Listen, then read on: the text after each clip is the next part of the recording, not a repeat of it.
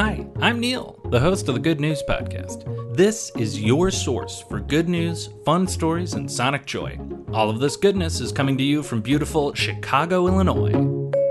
Today's good news comes to us from Italy, where I've got another dog with a job. First, the bad news. There is a bacterium called Xylella fastidiosa that has been tearing up olive trees in southern Italy. I didn't know this, but for about 10 years, olive trees have been having a really hard time in the part of Italy that produces a ton of olive oil. This bacterium, Xylella fastidiosa, though fun to say, is pretty nasty. It clogs the xylem, which carries water through plants, and eventually the plant that is infected just kind of dries out and dies. Here to help with the problem are the Xylella Detection Dogs team. And like we've covered with dogs with jobs before, these pups can smell this bacterium on the plant. Dogs can smell so much more than humans or machines that we produce. They're able to capture what this article refers to as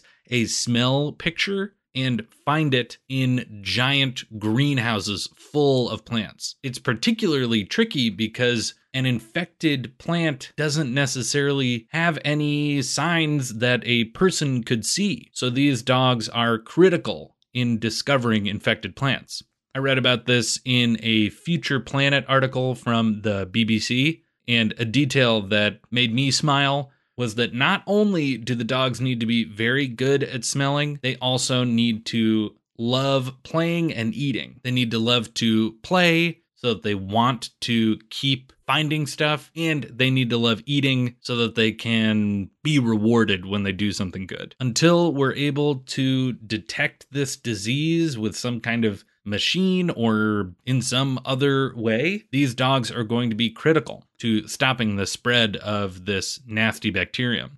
I just think it's so interesting that these dogs have such a finely tuned scent instrument that they can detect something in a way that we don't even totally understand yet. Pretty cool, very good news for us in the fight against this bacterium, and very good news for those pups, because I think they are getting plenty of treats every time they find one of these infected plants. That is the good news I have for you today.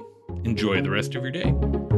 Thanks for listening. If you've got good news or an idea for the show, amazing. Send an email to hello@thegoodnewspodcast.fm. While you're at it, follow us on Twitter @thegoodnewspod. If you love the show, think about supporting our Patreon or reviewing us wherever you're getting this podcast from. Both are great. The music you hear on the show is from Poddington Bear.